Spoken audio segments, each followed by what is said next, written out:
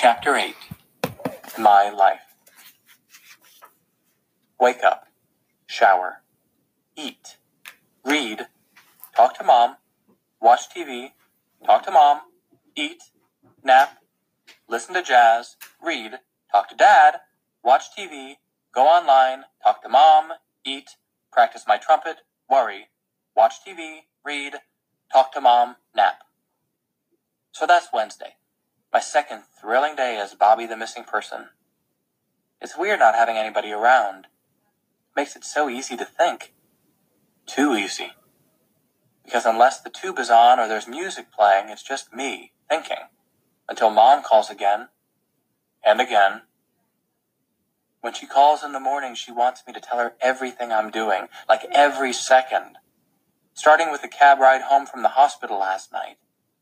And she hopes that I remember to turn on the alarm system. And why didn't I call her? Which I did, but she was too messed up to remember to turn the phone on. And have I remembered to water the plants? Because the ivy in the front hall needs a half cup of water every other day or it droops. And did I do my homework? What do I mean I couldn't get the assignments? So if no one is online, then you just call them on the telephone. Have kids today forgotten how to use the telephone? What do I mean that I didn't want to talk to anyone last night? Am I feeling all right? Am I eating nutritious foods? I'm not just eating junk, am I? Because that's the worst thing for my complexion. 15 minutes of that and I'm ready to scream and yank the phone out of the wall. The only good thing is that she doesn't have a charger there in the hospital. I'm guessing the batteries on her cell phone give out pretty soon. But then she'll just get a regular phone put in her room, so there's no escape. I'm missing the old mom who would show up once or twice a day, give an order, and then get on with her busy life. Suddenly it seems like I'm her life. Dad sounds all right when he calls me about noon. And I'm glad because I need Dad's help. I mean, what if the accident had messed up his head? But that clearly has not happened. Because first he explains exactly how he's hurt. Exactly. Like he'd been the surgeon himself. Or like he was awake the whole time, taking notes. Then he tells me how he's been thinking about my situation. I can tell there's another person in the room with him because he's not being specific. He says, regarding your, situation, Bobby, I've been running through some possible cause scenarios. Possible cause scenarios. That's vintage, Dad. He says, the second I get out of here, I'd like to run some tests at the lab. Maybe put a sliver of your fingernail under the electron microscope. Maybe try to get a reading from a spectrometer. Things like that. Plus, there are dozens of very fine papers in the journals over the past 10 years. Things about light and energy, subatomic refraction. Ideas that could give us some good science as a starting point, so we can generate a theory about what's going on here. Sound good? I say, yeah, I guess. But then I say, how come we don't just do detective work? Because it could have been anything that caused this, right? Like maybe I ate a chunk of irradiated beef at the school cafeteria. Or maybe we lived too close to some big power lines down in Texas. Or maybe I inherited something from you because you're the one who's been smashing atoms for 20 years. Shouldn't we just start looking for clues? Because I've been thinking too. Dad's not the only guy in the world with a brain. Dad says, yes, drawing out the word while his gears are turning. You've got some good points there. But we have to start somewhere, and for me, that means finding a theory. Who's surprised? With Dad, it all gets back to theory. That's what he does all day long. He theorizes. Has he ever actually even seen one of these atoms he studies year after year? No. He looks at made-up pictures of things that are invisible and comes up with theories. I don't want theories. I need some action. I'm not saying anything, and it's too long a pause, so Dad starts talking again. Maybe you could go online this afternoon, Bobby. You could go to the website of the journal Science and do some poking around. Search their database for articles on light. Do some reading, okay? I don't want to argue with an invalid, so I say, yeah, I'll check it out. But when we hang up, I turn on the tube and tune into a John Wayne festival on AMC. because a John Wayne movie is an almost perfect cure for Dad's kind of thinking. With John Wayne, it's all about action. My big event for Wednesday is when Mrs. Trent comes to the front door about 2 o'clock, just as the Duke is revving up his war wagon. The doorbell rings, and I trot to the front hall. I can tell it's her. She makes a very wide shadow on the frosted glass. She rings a second time, and I make my voice sound kind of weak, and I call out, "Hello? Who's there?" "Bobby? It's Mrs. Trent from next door. I heard about your parents. You poor dear. Are you all alone in that big old place? I saw the lights come on last night, so I thought you must be there, but I didn't see you leave for school this morning, so I've been worried about you. And I thought I would bring over some cookies." It's the old get your foot in the door with some cookies trick. She really does make amazing cookies. With Mrs. Trent, sometimes it's cookies, sometimes it's a question about how to make her VCR work, or maybe it's a piece of our junk mail that got delivered to her house. Anything will do. And once Mrs. Trent gets into the front hall, it takes at least 20 minutes to get her out again.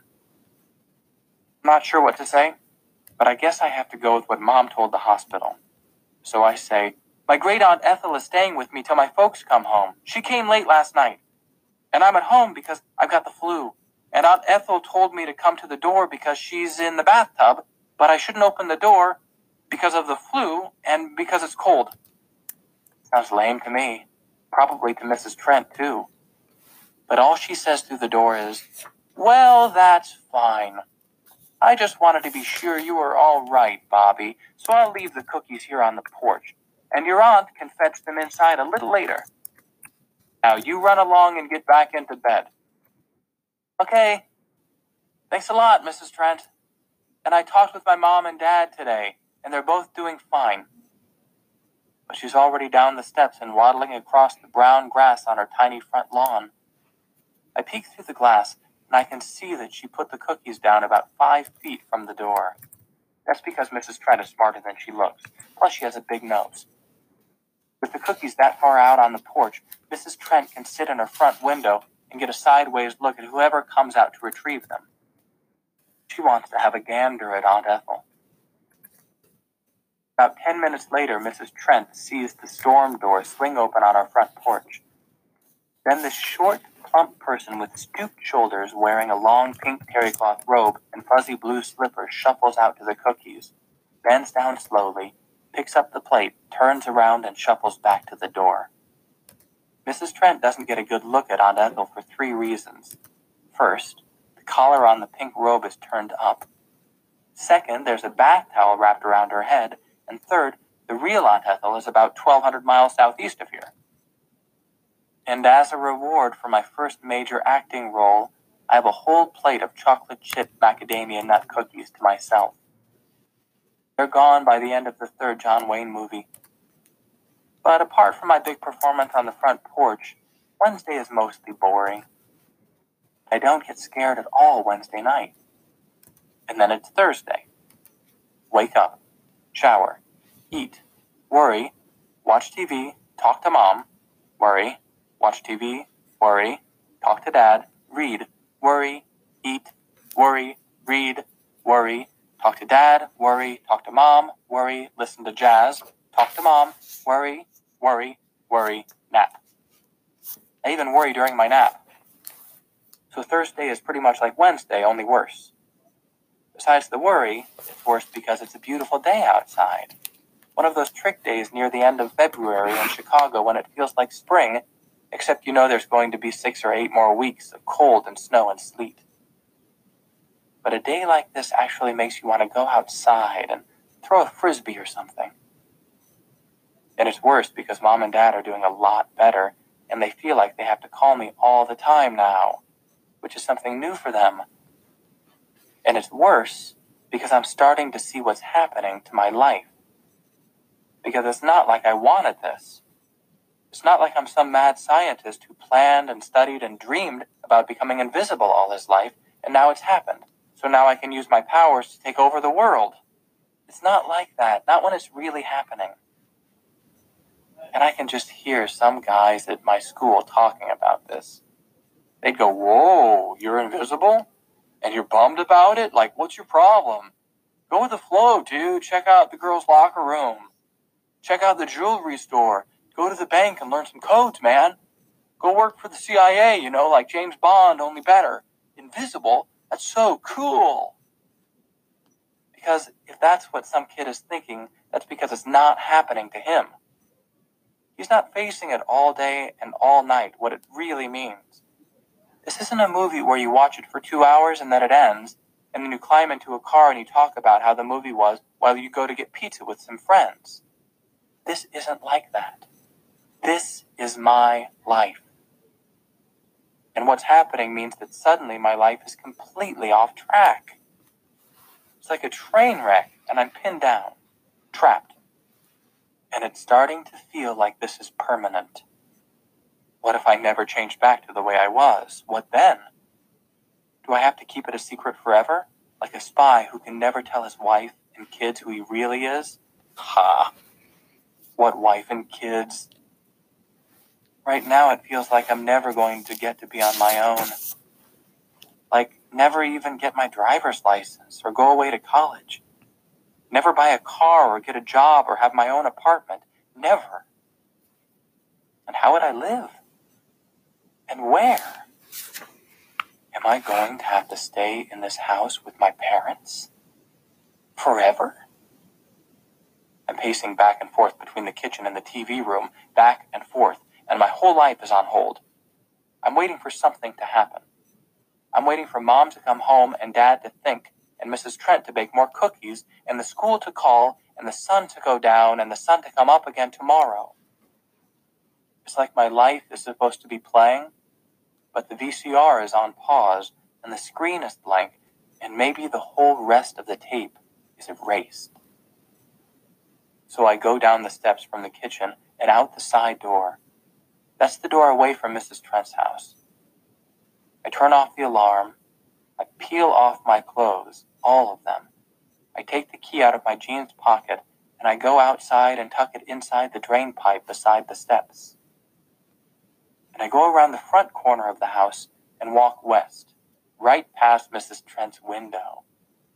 The weatherman said it was going to be unseasonably warm, and for once it was the truth.